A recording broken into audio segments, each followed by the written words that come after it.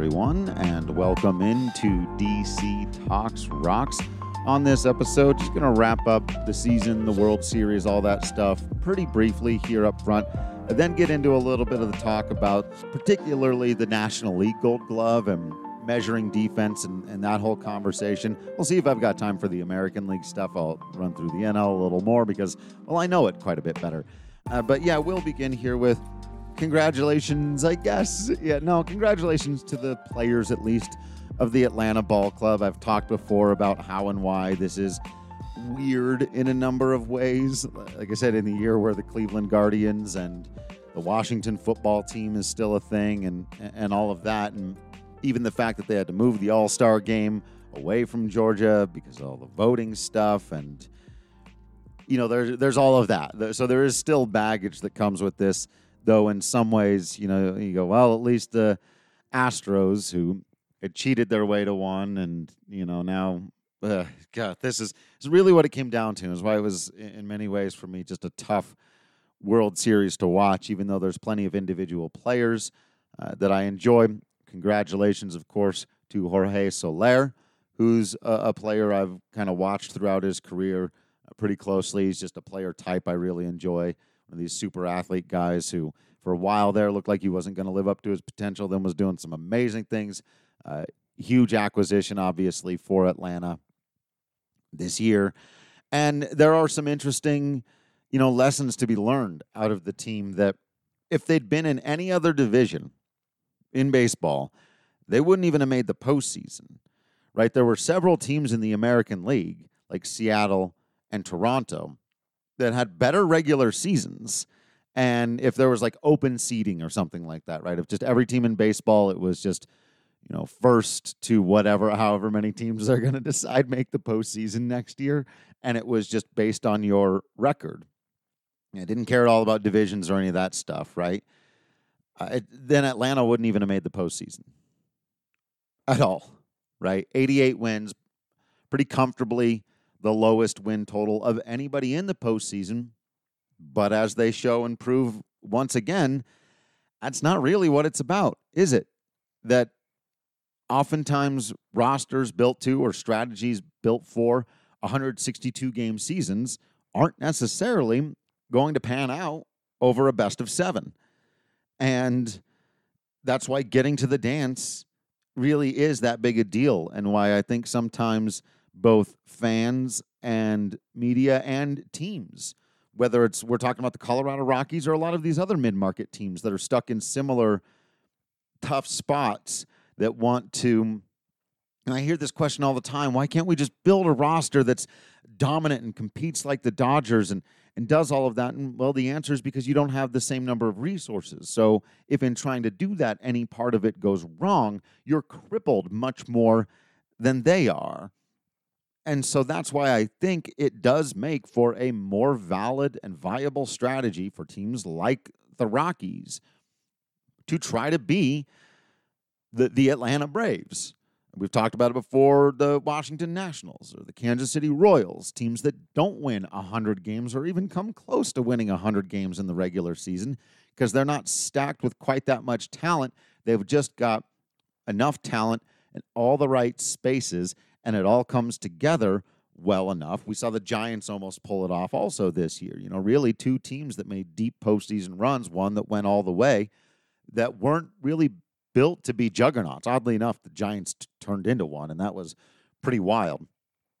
But Atlanta is the far more reasonable approximation here, right? Because 88 wins is not that far away. That's one more than the Rockies had in 2017, right? Now, obviously, they're out in the wild card that year, swept in the DS the next year. You still got to do the thing once you get to the dance, and it definitely feels different when it goes the other way. But this is what can happen. You've got to give yourselves as many shots at it as possible, and with the expanded postseason, that's why I do think it makes sense for the Rockies to try to go out. And even though I still think probably a transitional year next year, if they play the offseason just right, they could be one of those teams that's an 81-win team on paper. Few things go their way. They end up winning 85, which could get you in the postseason next year. It's only a few shorter than what we're talking about here with Atlanta, and then all kinds of things can happen. No, I'm not saying the Colorado Rockies are going to win the World Series next year. Let's all calm down. But it is a reminder that as much as everybody wants that 100-win team on paper, that 95-plus win team that, you really feel like are World Series contenders, I feel like baseball just keeps showing us over and over and over again that a World Series contender is anybody that makes the postseason. And so I hear people oftentimes sigh or get really frustrated when they think that if the Rockies' goal is to win 88 games or 89 games, that they're accepting mediocrity. And I think it's just more being realistic. Unfortunately, they've fallen short of that over the years, right? That's been the big issue. It's like, so I'll be very interested to see, what happens in the Bill Schmidt era and how he tries to attack that. But of course, big shout outs for Tyler Matzek. Talked all about him on a recent episode and why people need to stop with turning that into a negative. The short version of it is just, if you're turning the Tyler Matzek story into a negative thing about the Rockies, you have got a far more negative Rockies bias than you realize. That's all that is. That's just working backwards from the all-encompassing premise that everything the Rockies do is rotten, which is just nonsense. And the facts there don't bear that out. But Walt Weiss, Eric Young, very exciting to see some former Rockies get rings and experience the big victory there. So, yeah, pretty cool stuff all the way around. I sent this out on Twitter, and I'll just repeat it here because it's odd, but this really is the first time in my life that I'm just relieved the season is over. Obviously, with everything going on with me, it was tough to watch this postseason, and it's tough, honestly, to just watch sports right now. It's just this kind of constant reminder of, what I'm no longer doing or whatever. But, and I'm trying to, I'm going to recover from all this. I'm going to come at it with the positive attitude that you know me for. But it was difficult to fully invest in a lot of these baseball games. And for reasons I've talked about, also just not being particularly attached to any of these teams or the state of baseball right now. And then, for the personal reasons of just, for the first time in a long time, I feel like I need a break from the game. I'm still going to keep, doing these podcasts. I'll find elements of the team that I'm excited to talk about or elements of the game that I'm most passionate about. And that's how I'll keep the baseball conversation going for a while. So I'm always down to talk baseball, honestly, but in a weird way, I just felt like I just can't watch right now. I just need a break from watching baseball games and thinking about baseball games. So good timing for me, I guess. I'm sure in a week or two, maybe a month, I'll be right there again, counting down the days to spring training and be gearing back up for it again. But for now, I'm happy that I get to give just my mind a bit of a rest from consuming and analyzing baseball games. But like I said, still going to keep going with articles. Dropped another article today. Make sure you're checking out all the written content on the Patreon about the Rockies off season on day one. So go and check that out. And all right, let's move over to the other topic of conversation for this one, and that is Gold Glove in the National League. Of course, you know where I'm going to focus, but let's run through the other stuff very quickly. Here at pitcher, nominated Zach Davies for the Cubs, Max Fried for Atlanta, and Zach Wheeler of the Phillies. That all looks correct to me. This is something I'll say in the future that I think in a healthy year, Kyle Freeland is going to at least get nominated for one of these. He's really, really good off the mound. He hasn't really been able to put it all together in one season just yet, but I think with a healthy season, that's something we could see for the Rockies in the future is Kyle Freeland nominated for a Gold Glove on the mound. At catcher, you got to love, I'm sure there are some people that don't, but Yadier Molina still doing it at his age. I said it, for the St. Louis Cardinals. You got JT Realmuto, of course, for the Phillies, but honestly, the guy who should win it, by DRS, the second best defender all around in the National League this year was Jacob Stallings of the Pittsburgh Pirates. And at one point, he was putting up just some absurd numbers. And I'm not a big guy on numbers behind the dish, especially, but it all bore out when you watched him play as well. So it'd be cool to see Jacob Stallings win that. It would also still be cool to see Yadier Molina get his 47th Gold Glove behind the dish. He really is the best defensive catcher in baseball history. Check out the Foolish Baseball YouTube videos. He's absolutely fantastic, associated with John Boy and them as well. But he does one. He's got some good stuff on the Rockies, by the way, as well. Check those out. But his video on Yadier Molina is absolutely fantastic. At first base, Frederick Freeman of the Atlanta Ball Club, Paul Goldschmidt of St. Louis, and Maximum Muncy? Really? Okay, sure. I know he had a pretty good year. I've never thought of him as a fantastic defender, but I went and looked at all the stuff. Okay. Again, first base is like catcher, one of those ones that's weird to try to measure with numbers because a lot of what's important at first base is like digging the ball out of the dirt and being a reliable guy over there. And statisticians have had a very difficult time measuring that or determining that it has any value whatsoever, which to me just seems very counterintuitive. But more research, I think, just needs to be done at both of those positions in terms of how to best measure it. That said, it's not like there are any egregious, off the top of my mind, omissions here at first base. Second base, Ozzie Albies, Atlanta cleaning up defensively. No wonder they were so good. That explains some things, and that's perfectly reasonable. Tommy Edman with St. Louis and Colton Wong. That one's really interesting because Colton Wong has won this a couple years in a row, chance to win his third. But, of course, the last couple that he won were with St. Louis. He leaves, goes to the Brewers, gets nominated, and like in our situation out here in Colorado, the guy that takes over in St. Louis, Tommy Edman, also gets nominated. So that'll be a fun thing to see play out between some division rivals in Milwaukee and St. Louis. At shortstop, you've got Brandon Crawford of the Giants again, Francisco Lindor of the Mets, which seems a little of a reach to me, and then Kevin Newman of the Pirates is one of those guys I feel like I always forget. And they go, oh, yeah, he's really, really good defensively. I do think that this is probably Brandon Crawford's to win, though some of the numbers really do like Lindor. We'll see which way it goes, but DRS doesn't love Lindor. Anyway, in the outfield, left field should be Tyler O'Neill's in a walk for St. Louis. David Peralta was one of the weirder ones that I saw. He was fine this last season, but he didn't even put up as much DRS as like Raimel Tapia and stuff. AJ Pollock as well. Those were kind of strange choices to me. Decent UZR, and they've got a little more defensive history in terms of acumen. I could make the argument that Raimel Tapia, because they do now, it's not even just outfielders, it's just left fielders. By DRS, he was better than two of the people that were nominated here. That said, how big of a deal is it anyway when it should be Tyler O'Neill's? He should win this comfortably.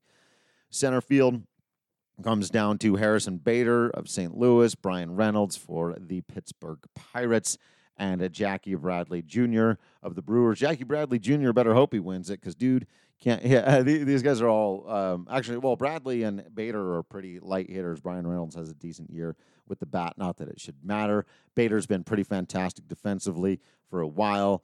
He led comfortably in DRS with 15. Bradley being second with 9. In my estimation, Bader should win that.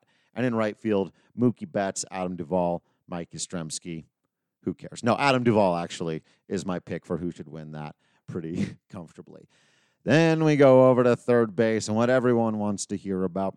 And it's Manny Machado, who can just get right on out of this conversation. And I don't know how he took. Actually, what would have been really interesting, I don't know how Ke'Bryan Hayes was left out of this.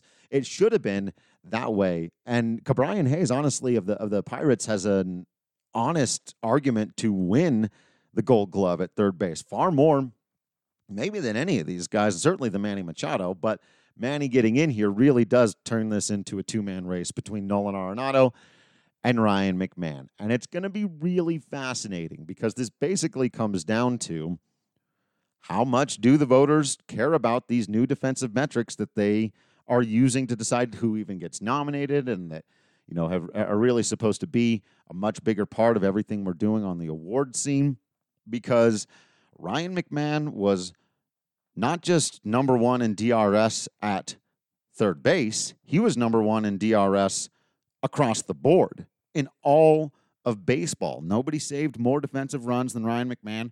Nobody put up a higher Baseball Reference defensive WAR at any position than Ryan McMahon. What's holding him back? Two potential things. One, he didn't play quite as many innings, so he could have run away with those distinctions even more, though he has he's doubled Nolan Arenado in DRS just at third base with 12 to Arenado's 6. You know, we're not even counting the fact that Ryan McMahon has more defensive runs at second base than any of the guys who was nominated for a Gold Glove at second base. And the fact actually that Ryan McMahon played fewer innings than Nolan did and still doubled him up in DRS just makes it that much more impressive, because DRS is a counting statistic. And the more you play at a particular position, the higher it can go. And conversely, the less you play, if you're not playing, you can't accumulate it, right?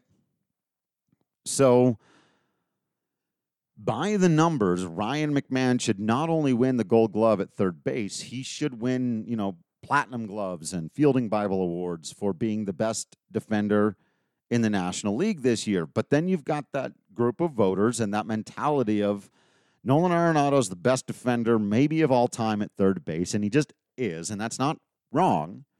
It's not wrong. He's won 8 in a row. Should it be 9? And is all of that built-in momentum and understanding and just kind of franchisement of Nolan Arenado going to win out in the end? And sadly, I think that it probably will. You know, especially in a sport that has a long history of, you know, the younger guy's got to earn his spot. Like someone's got to knock him off of there, right? It's kind of why Troy Tulowitzki didn't win the Gold Glove at shortstop in 2007, because he was just a rookie. And Jimmy Rollins, he'd been kind of an institution at that point. So you give it to him because he had a pretty good defensive year. And Tulo had one of the best defensive seasons of all time, but he was a kid. We got a similar thing going on here with Ryan McMahon. I do think the electorate has changed a bit. I think that dynamic has changed some, but probably not quite enough for him to overcome it. I hope so. I really do, because I know while it's counterintuitive, and there are lots of things that don't get measured in the numbers. And you can honestly say, you know, Nolan Arenado still does stuff that is just so creative and so intuitive and so different than what anybody else does. And I've said it before, he kind of reinvents the position on a bi-weekly basis. And Ryan McMahon, you know, didn't really do a ton of that. He's just a more athletic defender who was everywhere and made every single play. You know, didn't really do anything we've never seen before. He just did everything extraordinarily well all season, and it bore out if you watched him play and when you look at the statistics. And for the first half of the season, it was also true that when you watched Nolan Arenado play defense and looked at the statistics they were matching up with, he didn't have a great first half of the year. He really turned it on in the second half and was doing Nolan things. Again, it should just reminding you who the hell he is. And he earned his spot, absolutely, in these nominations. But he didn't. It's a single season award. It's not about legacy. We're not voting for the Hall of Fame right now. We're not voting on who's the best third baseman in all of baseball overall, or who do we expect to be the best defender next year. Who had the better year with the glove in 2021? Ryan McMahon. Not just at third base, but in all of the National League. He was the best defender out there, the most valuable defender out there. And that ought to be honored with gold. Thank you all for listening into this episode. You've been absolutely awesome. Please spread the word about the Patreon. Keep subscribing, letting people know how much fun we're having here, where they can get Colorado Rockies talk from somebody who's been covering and following the Colorado Rockies basically my entire life. So I appreciate you all out there. Keep being absolutely awesome. I'll keep being absolutely Drew Priestman in here. And until next time, I will see you the ballpark.